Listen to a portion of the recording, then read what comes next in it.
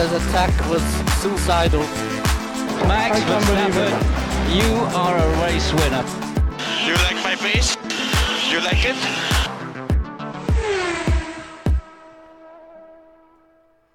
Hello and welcome to Back of the Grid, although after penalties have been applied we're probably more like middle of the grid. My name is Chris Evans and I'm joined as always by Tom King. Hello. And not joined by Stu Greenwood, who is on location in Italy. Unfortunately the wrong bit of Italy, but he's in Italy all the same. Yeah. So just the two of us this week, while Stu's sunning it up in, where is he? He's in Florence at the moment, Florence, I think. that's it, yeah. Look at him. Indeed, very much so. Yes. I think I'd rather be there, even if I wasn't at the race. I'd rather be there than here at the minute.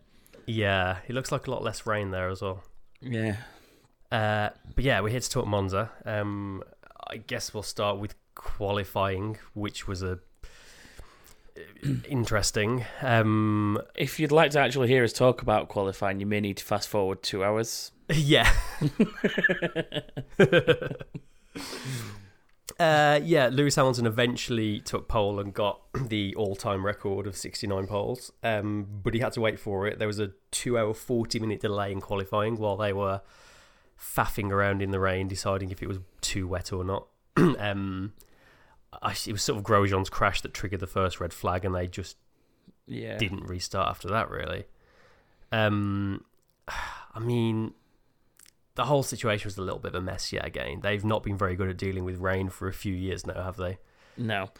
Grosjean's crash was a slightly worrying one, though, in a sense, just because he was doing, 300 kilometres an hour down the start-finish straight and got just a tiny little bit off of the drying line, and I won't even call it a drying line, just the less wet line. Yeah. And you heard that, the wheels just started spinning, so he eased off and tried to put his foot back down, and then when he tried to reapply the throttle, it just kicked him round, and he went hurtling into the barriers, and in a way, a little lucky it wasn't any worse than it was. Yeah, I mean,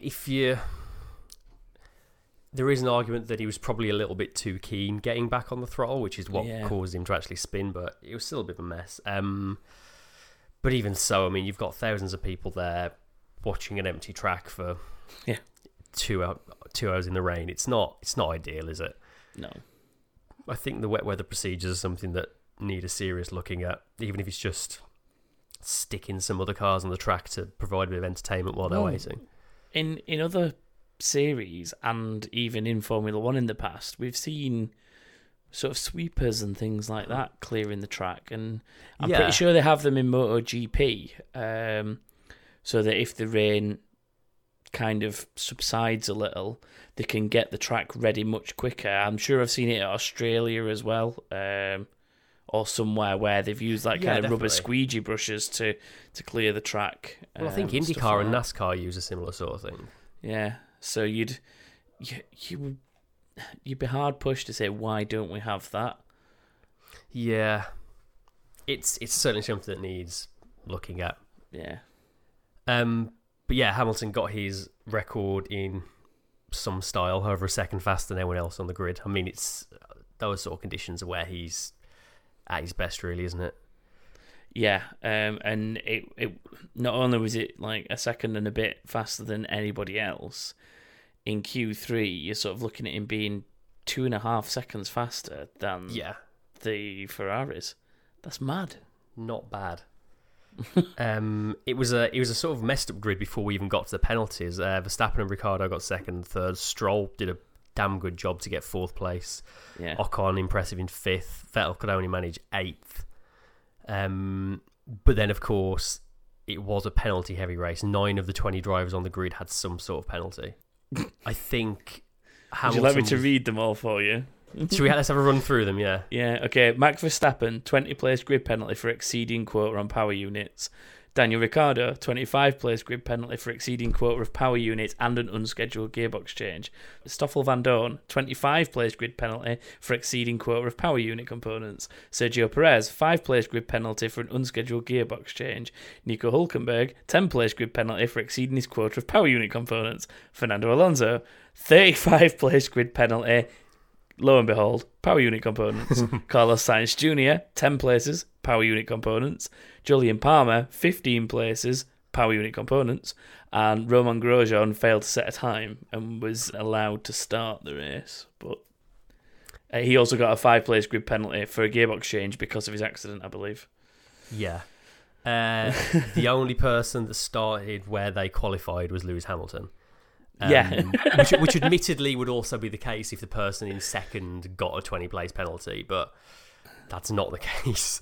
It also, the way they apply the penalties and the order they apply them, it seems nonsensical to anyone else. So you've got a situation where Verstappen qualified second, had a 20-place penalty, and lined up 13th on the grid.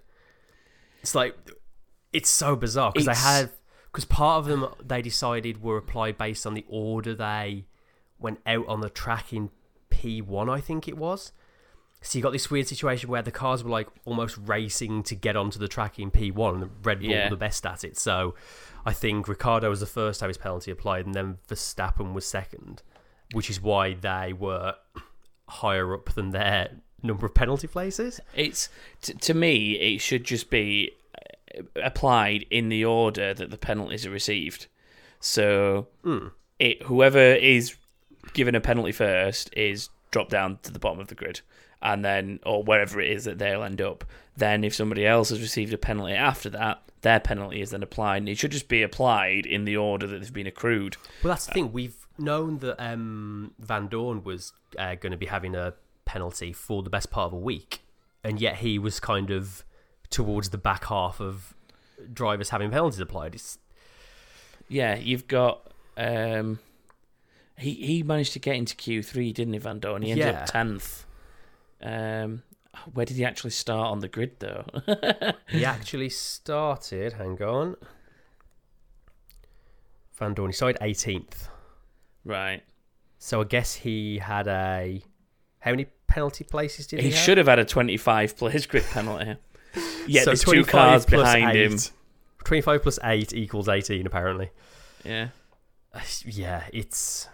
I've seen lots of talk this week of just the whole system needs a rethink and needs changing. The severity of the penalties, I think, needs looking at as well, and how they're getting them and why they're getting them. Just because for the last 2 races now, we've seen pretty much the entire bottom half being decided and reorganised based on penalties, and to have a grid that was, fair enough, we like mixed up grids and making it more interesting in the starts and early on in the race, but that had happened anyway even before all the messing around with the penalties. Yeah, because of course. You had the 2 Red Bulls lining up behind the Merc, like obviously one in the front row alongside him. You had Stroll and Ocon 4th and 5th in front of Bottas and Raikkonen, the Finns.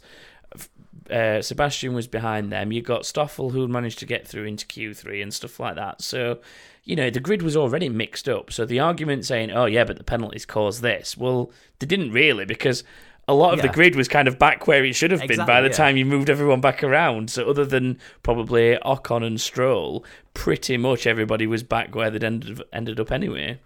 Yeah, I mean, Ross Brawn and Jean Todt both sort of insinuated that this is something they want to look at and change. I've seen quite a few suggested different ways of doing it online in the last few days, and they've all got their issues. I mean, a lot of people are saying you shouldn't punish the drivers for this, punish the constructors. So give the constructors, take constructors' points off them. But then... do you want to be in a situation where a title's decided by who's used an extra gearbox or something? Is that really the way we want to do things? And someone on Sky suggested that you take practice time off the teams, but then Martin Brundle said, do we really want a system where we're reducing the amount of time cars are on the track for the people who've paid there to see them, which is not ideal. There was a potential suggestion that maybe would have worked, but... for some of the teams, it's not enough, and that was I think it might have even been Ted Kravitz saying something along the lines of, if they need to go over this quota, they have to pay a set fine, like 50 or 100,000 pounds, euros, dollars, whatever it may be. But then that money is taken, and instead of being like kind of just put back into somebody's pocket, it's kind of going into road safety or other charities that are involved and have affiliations with Formula One. It's an okay idea, but $50,000, pounds, euros, whichever it is, for an engine is nothing to the likes of Ferrari, Mercedes. No, not at all. They'd be chucking a new engine in the back of it every single weekend for that. So it's finding the balance. It's got to be something that harms them in a way that money can't pay for, really. I suppose you could do it as a percentage of winnings, as in, instead of being a set figure of 50 or 100,000 or whatever it may be, what you do is for every engine you take, it's 5% of your race of your series winnings at the end of the year. So if you're the leading constructor at the end of the year and you'd get that huge chunk of money, if you've used 4 or 5 engines over and above, you're going to lose sort of 45% of it or something. Ferrari wouldn't like that, that's for sure. Exactly, but do it on a percentage. You could even pump that money back into the pool that the other teams get rewarded out of, which might help to even up the prize money a little bit as well. Give us a call, Ross. We'll work it out together. Anyway, somehow in the end we got a grid in some order, which was nice to see a Williams on the front row and a Force India just behind. Just on the point of that, Williams, actually, Lance Stroll, youngest ever front row sitter. Yes, take the record from... Was it Vettel held that record before, I think? I believe so. I couldn't be 100% sure, but I believe so. He holds most of the youngest to have ever. Yeah. And other then than winner, really, isn't it? Other than since when Max did that, and that's now impossible to break as it stands. So... I've seen a lot of people saying it was quite a boring race. I'm not sure I entirely agree, to be honest with you. There was a bit of a lull, but... It genuinely depends on how you look at it, I think, overall. Yeah. Because to me, there was interesting points. We nearly got a race towards the end, and I just really wanted Ricciardo to be able to keep up that second lap that he needed. Too. Like, that kept me entertained enough for the last, whatever it was, 10 laps or so.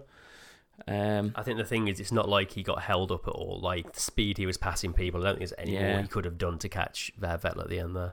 Yeah. But we're talking about the end of the race, the start of the race. It was a fairly clean start, actually. There was a little bit of argy-bargy in the middle. Massa and someone came together. Oh no, Massa got forced slightly onto the grass. I think he came together with someone. But the young guys at the start were very sensible. Yeah. I almost feel like Stroll has gone from being a bit too reckless and accident prone in the first half of the season to almost too cautious now. Yeah, he gave Ocon the position going into turn one. 2 or 3 races, there's been, I can't remember specifically what they are now, but I remember thinking a number of times that he seems to be almost over cautious now, which, maybe is good for him. It's still his first year, maybe just getting some results under his belt. He's been scoring points. Yeah. I thought it was a decent drive from him all in all. Was it 7th he finished in the end? Yes. Yes, it was 7th, which apparently is exactly what Williams had targeted, despite him starting on the front row. So he's doing what's expected of him, at least. Yeah. We got a nice few battles towards the start. Bottas and Raikkonen once again found themselves side by side. In the first chicane, they bumped wheels slightly and went side by side through Curva Grande, and Raikkonen managed to get the upper hand there. And then Bottas did even better on him around the outside of Parabolica at the end of the first lap, which was a mighty, mighty move to hang it around the outside of there. And then held on down the main straight. Then we also had Verstappen and Massa coming together in turn 2, which gave Verstappen his puncture. I think it was a bit clumsy all round, to be honest with you. I mean, trying to go around the outside of turn 1 is always a stretch there. Yeah. Massa didn't give him a ton of room, but I think they were both on the edge of control at that point anyway. It was really tight for chicane, though. There was parts of the corner that there were 3 abreast, and that's tight for that little piece of track. Yeah, it's barely wide enough for 2.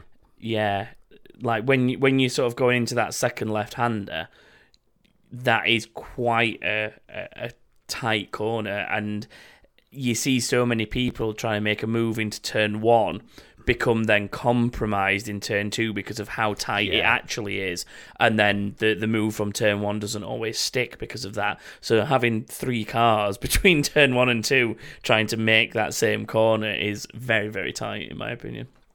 Yeah, it was a shame though because Verstappen was sort of starting to scythe his way through the field, but wasn't to be after that puncture. I can only assume he picked up a fair bit of damage from that. Because he did almost an entire lap with his tyre flapping around. Yeah, and the other problem for him as well was it was far too early. He started on the softs.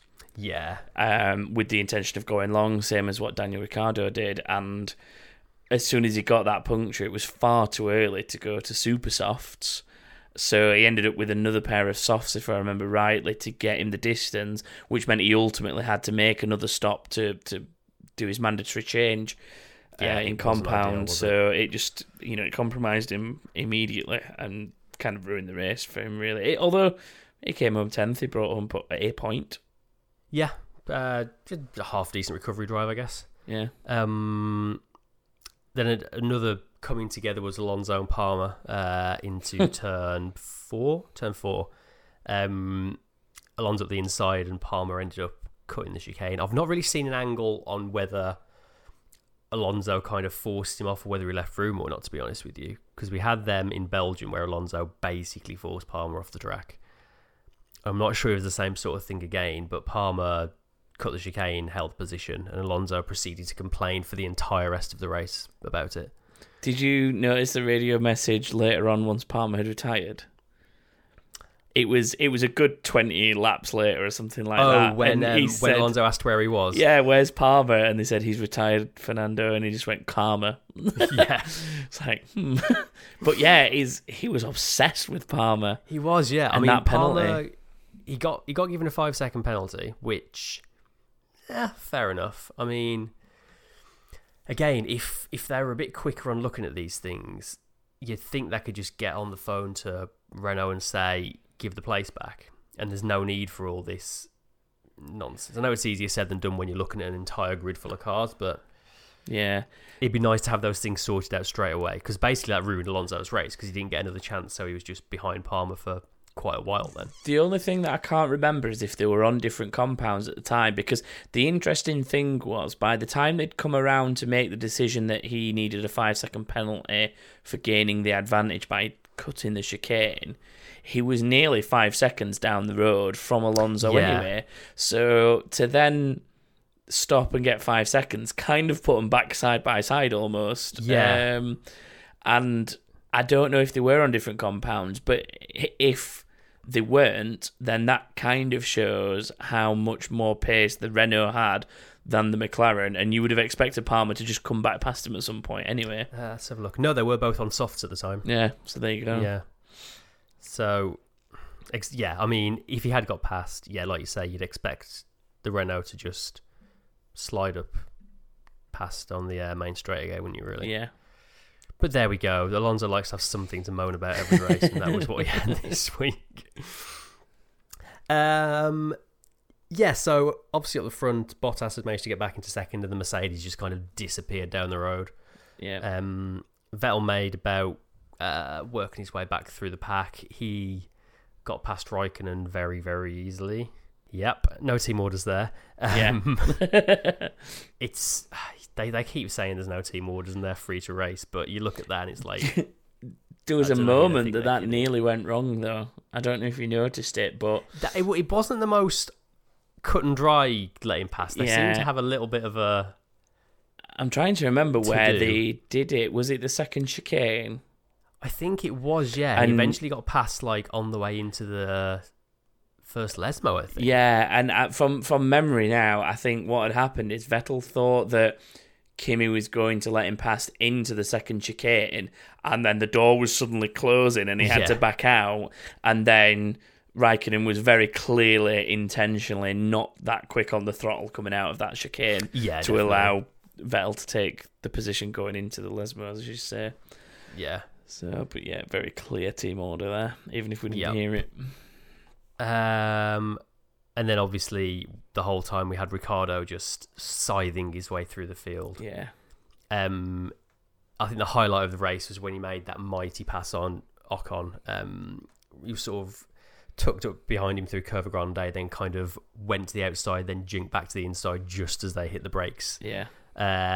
And then you had that awesome bit of radio from the engineer saying Massa's next and he's alone, and Ricciardo said, "I like them vulnerable." Yeah.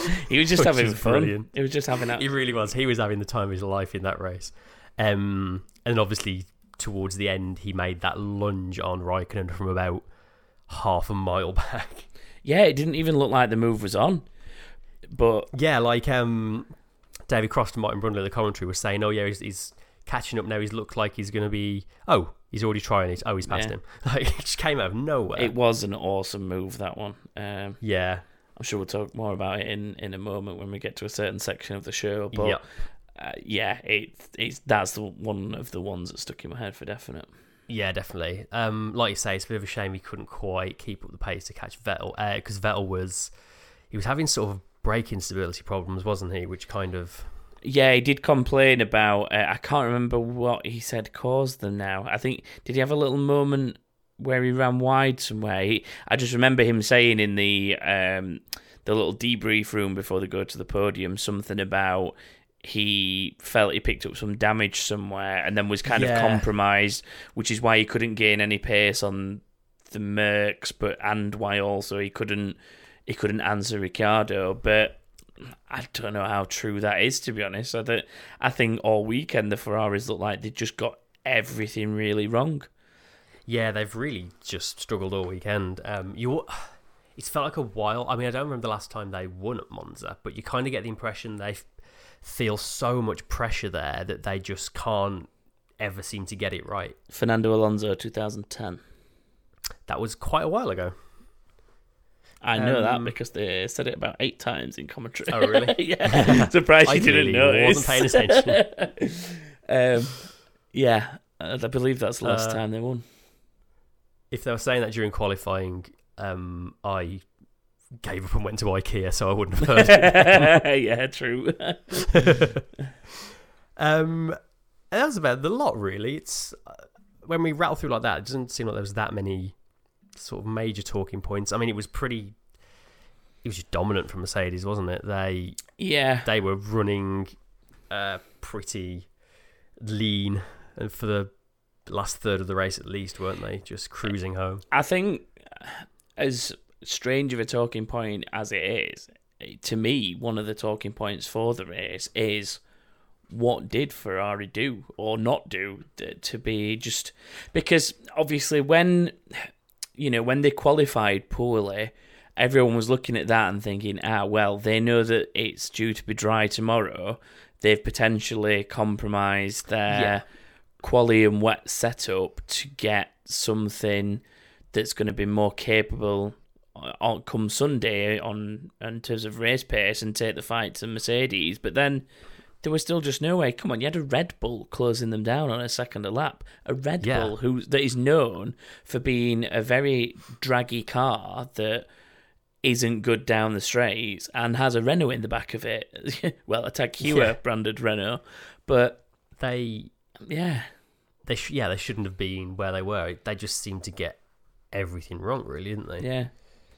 And the Mercedes claims of struggling to sort of get away from Ferrari in terms of, like, they think Ferrari's a huge threat. I think Monza this weekend maybe sort of showed that it's not that much of a challenge for him to keep away from Ferrari, and maybe they overplayed their hand a little at Mercedes and showed what their true pace could be like, because they were running on sort of low power for a lot of the race once they were out in front, and they were still keeping away from the Ferraris. I don't know if they've upgraded something and something's changed during the season, or I don't know what it might be, but I think, or they've been playing it down a little bit all season, but there's something there still. I think we've talked about this over the last couple of weeks, but Singapore in a fortnight is going to be a real telltale as to where this championship might go, I think. Can I hazard a guess? Oh, hello. Whoa! This is incredible. Where did you come from? This is truly Live from incredible. Italy. Live from Florence. I've been listening out of me. I've been listening for 3.5 minutes, just looking for the perfect point to even know jump in on you.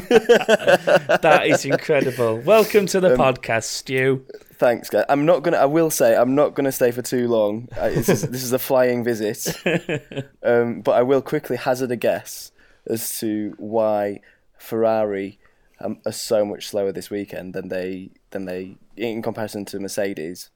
Go. And I think it's to do with I don't know whether you've covered it yet on this episode because I've only just joined, but I think it might be to do with the oil burn controversy. We've not really talked about that. Maybe we should. I feel like maybe Mercedes have been leading them down a path that maybe Mercedes knew that Ferrari were pursuing that and Mercedes weren't, but they've sort of played it up to be bigger than what it actually is, knowing that they're not even using it anyway. Well, and knowing that Ferrari are. You are pretty right on that, because the current limit, which was, I want to say it was something like 1.4 litres per 100k, Ferrari were already at that limit. Mercedes, however, were already running at the level that's the new limit of 0.9 litres per 100k. So over the course of the race is 300k, so you're looking at 3 times that. But allegedly, Mercedes were already operating at around about 0.9 anyway, in terms of how much oil they were burning to enhance the combustion side of the engine. So you could be nail on head there that Ferrari have struggled with that new limit. Not only that, the Red Bull was really, really close. Am I right? I've only seen the highlights, but from what I understand, the Red Bull was very, very close to the Ferrari by the end. How far behind was Ricciardo when he got with it? Hang on, let me have a quick look. See, he finished up 4 seconds behind Vettel. 4 seconds. I mean, but he started 14th, didn't he? 16th. Yes. He just sighed through the field. He was much quicker. I mean, I think he probably could have been closer, but by the last lap, he sort of had backed off a little bit, I think. So where would he have finished if he'd not started in 16th? Exactly, yeah. I mean, bizarrely, the Red Bulls were fastest through the speed trap all weekend as well. Yes, by a margin as well. It seemed quite a high margin. I think Ferrari have got a job on their hands keeping Mercedes behind. I reckon at Singapore they might struggle. But this is the thing, like, we've always said that Spa and Monza, if Ferrari can win that, then they're looking good for the rest of the year. And when we get to Singapore, if Mercedes can win that, then they're looking good. I mean, Singapore is historically Mercedes' weakest track. It's going to be a very interesting one, that. Yeah, I mean, I think we said it a couple of weeks back, didn't we? If Mercedes do win there, they'll win the championship for sure, I think.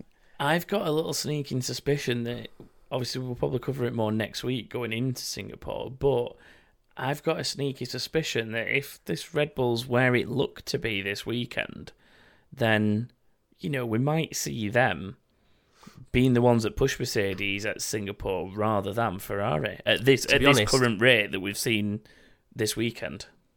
I mean, I'd know jumping the gun a little bit, but I think my prediction for the win there might be Ricciardo, to be honest. I think they're going to put up a real fight there.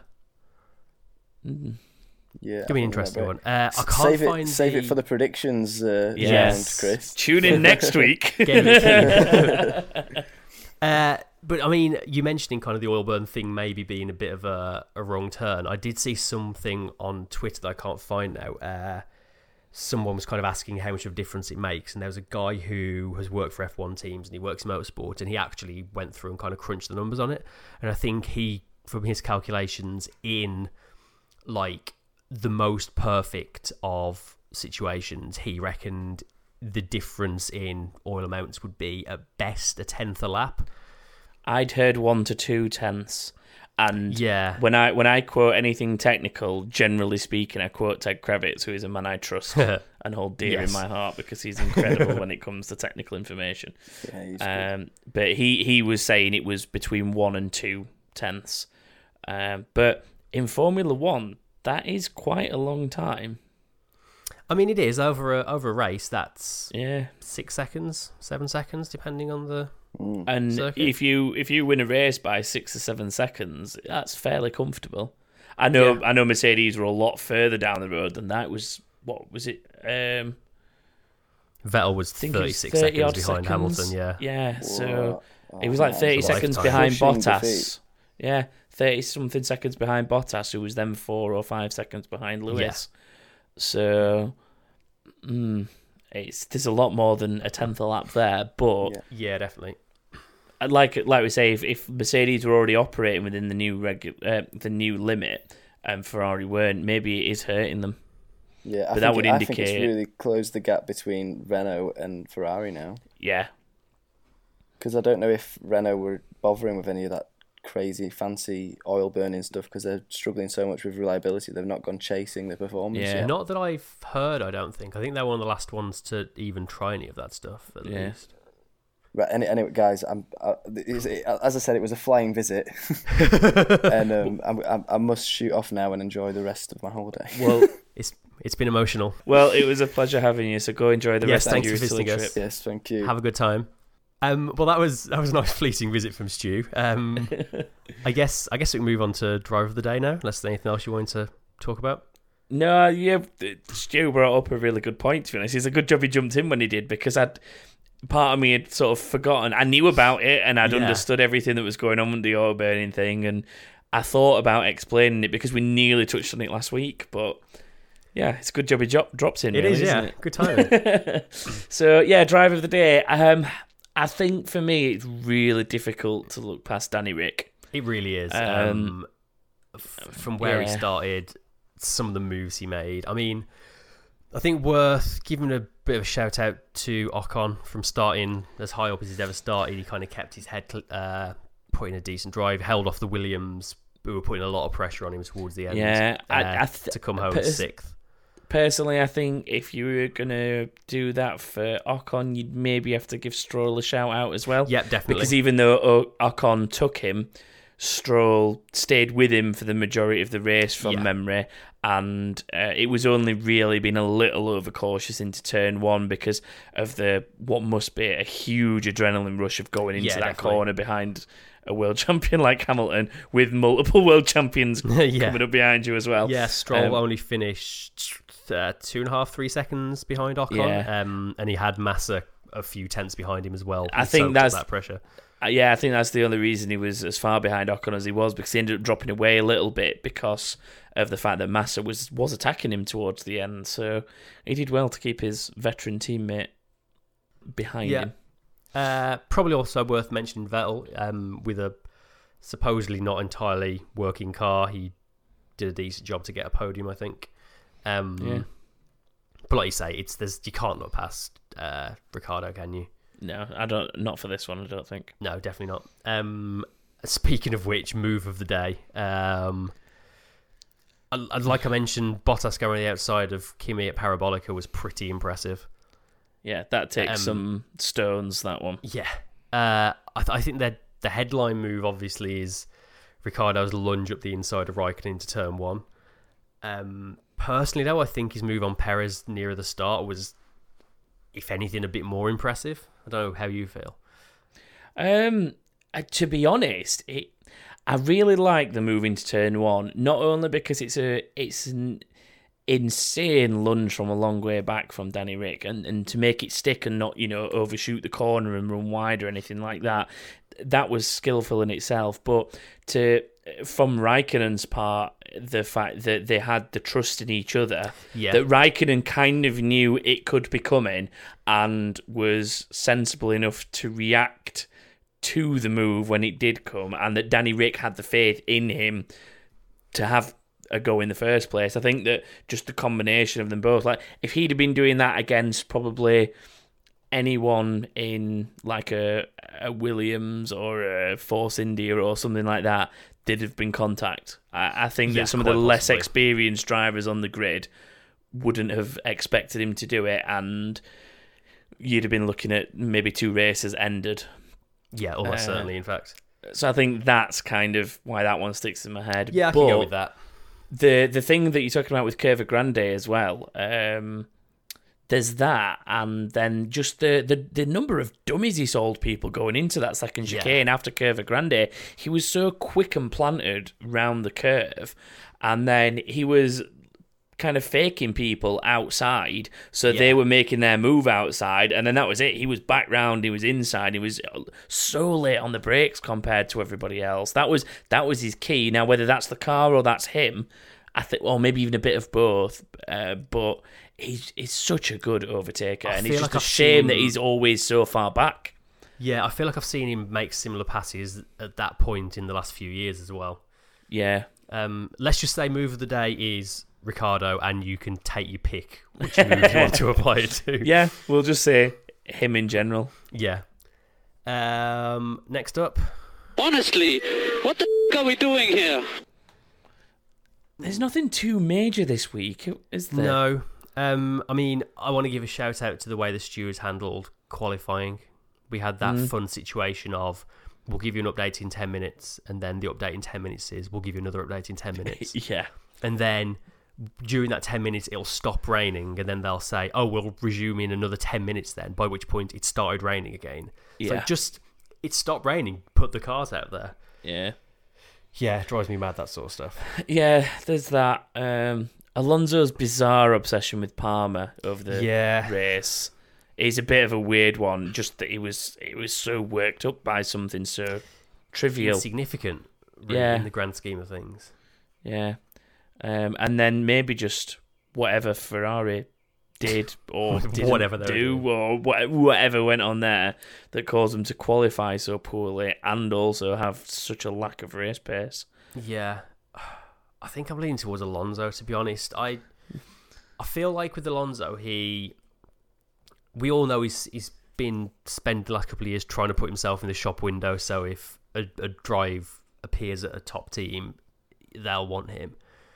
But I think at the same time, he's probably putting teams off him. Like, the amount of time he spends moaning about his car and his engine and stuff. Like, do you really want that guy in your car moaning to the world about it at every opportunity? I don't know if he's doing himself that many favours, to be honest. No, I think that he was very OTT. He was this weekend. Yeah, let's give it Alonso. Yeah. We usually give Alonso one of the 3 awards, so he can have. So he's got that one. Yeah. Yeah. On to predictions. It's a bumper week this week. I think the most predictions we've ever had. So thanks everyone for sending yours in. We've got another debut this week. So I'll quickly run through each category. Fastest qualifier, every single person said Hamilton, which is unsurprising. The win, all but 2 said Hamilton. It was only Ika and Paul that went for Vettel. First DNF's a bizarre one. In a weekend where Palmer was the first to retire and both McLarens went out, nobody got first DNF right or even got close. That is so weird. Just the fact that Palmer, who's been a regular prediction for most of the season for people joining in, and again, just if you can't think of one or you don't fancy the Saubers for going out first, you pick a McLaren. And like that's been the general trend. Yeah. It's been pick a Sauber, pick a McLaren, pretty or much, Palmer. It's like pick one of those 5, and the week nobody picks one, all 3 so go weird. out. We had and Ericsson. 4 Kvyats, of Verstappen, Verline, Magnussen, a Sainz, and a Grosjean. Yeah. Yeah. So basically, everyone with crashing history. Yeah, that's what that Palmer. is. Yeah. Yeah, a weird one. Number of finishers, we had 5 people got that right, which was 16. Stu, That's Life, Paul Kelsall, Craig Mitchell, and the guys at Anywhere But Here all got that right. And everyone who didn't get a point there either said 15 or 17. So we're all sort of in the very ballpark close.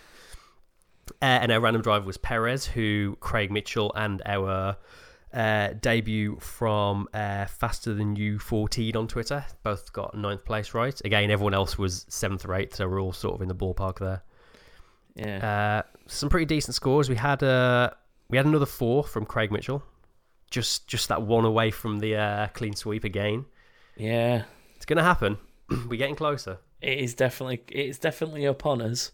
Yeah. That's a good scoring week for Craig, though, 4 points. It is, yeah. Another good debutant, though. Another 3-point debut with Faster Than You 14 from Twitter. Yeah. Solid 3 points there. Anyway, but here got 3 points to take them up to 5.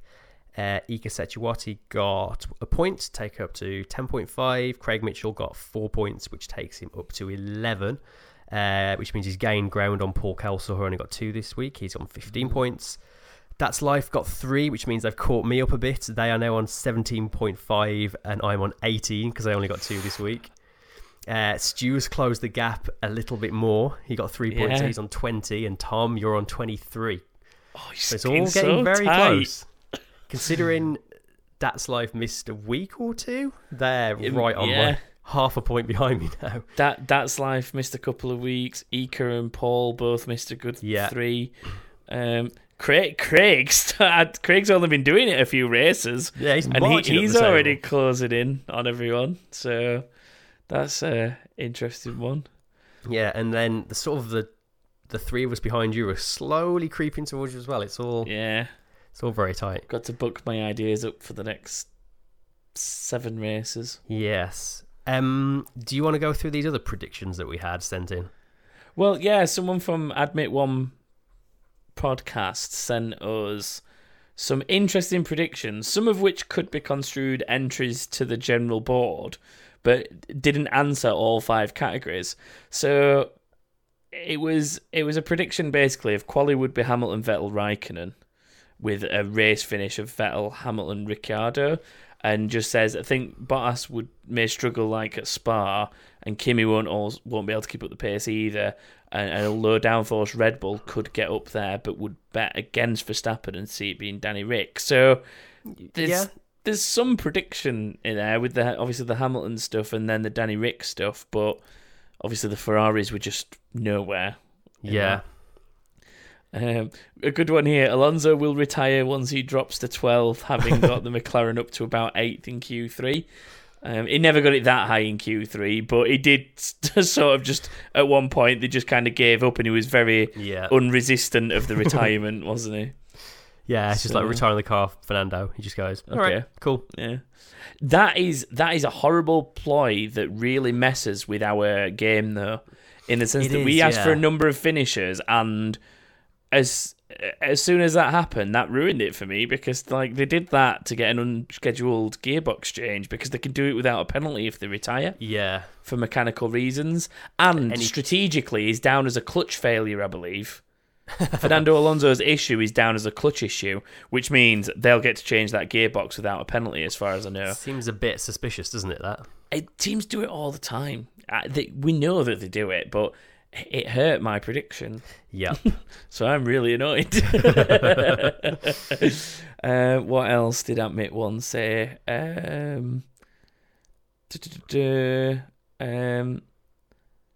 was saying Williams looked lost in the last couple of races, so I was thinking Hülkenberg for 6th and Ericsson for 7th. That is a crazy prediction. Possibly Palmer 8th as well. See, I still think Palmer will get some points if he manages to get a decent weekend together. Is there anywhere left on the calendar Palmer will have been in GP2? Let's see. Malaysia he'll have been at Japan he'll have been to. Yeah, Abu Dhabi probably. Brazil? No, not Brazil. I don't think GP2 run there, do they? No, but Abu Dhabi tested. Yeah. He's going to get points at some point. He's got to. We hope. I need it to happen for my crazy mid-season prediction to come true. Yes. So, thanks very much for joining in and sending us stuff, Admit One. But remember, if you do send all 5 categories, we can enter you on the board properly. Yeah. And if anyone else wants to join in, obviously, when we do our preview for Singapore, wow, good job, brain. We will let you know exactly what you need to predict then, and you just send those in to us. You can get to us on Twitter at Back of the Grid F1. We're on Facebook, just search Back of the Grid. Same with Instagram. Backofthegrid.com is our website. You can find us all individually. I am at TNM Chris. Tom is at TomKing89, and Stu is at Stu_PX when he's not in Italy. And I think that will do us for this week. Just to point out, Stu's Twitter handle is still the same, even though he's in Italy. He doesn't alternate them depending on location. He's got a different Twitter handle for every country he goes to. Stu_IT. Oh yeah, one final thing. We mentioned the Formula One game last week. They have started today the first of the qualifying events for their competition. It appears to be a race scenario around Italy, and I think you're given a score based on your total time, your fastest lap, driving clean laps, not using flashbacks, what AI difficulty you've got, and I think you have to drive as Perez around Monza by the looks of it. So I'm sure we'll all have a go and not get anywhere near the top, but it'll be fun all the same. Yes, have a go at that. Let us know how you get on. If there's any other comments, questions, whatever, feel free to get in touch with us. And I think that'll do us for this week. So thank you very much, everyone who sent in their predictions, and thank you, everyone, for listening. And we will see you next week to talk Singapore. Say bye, Tom. Goodbye. Bye.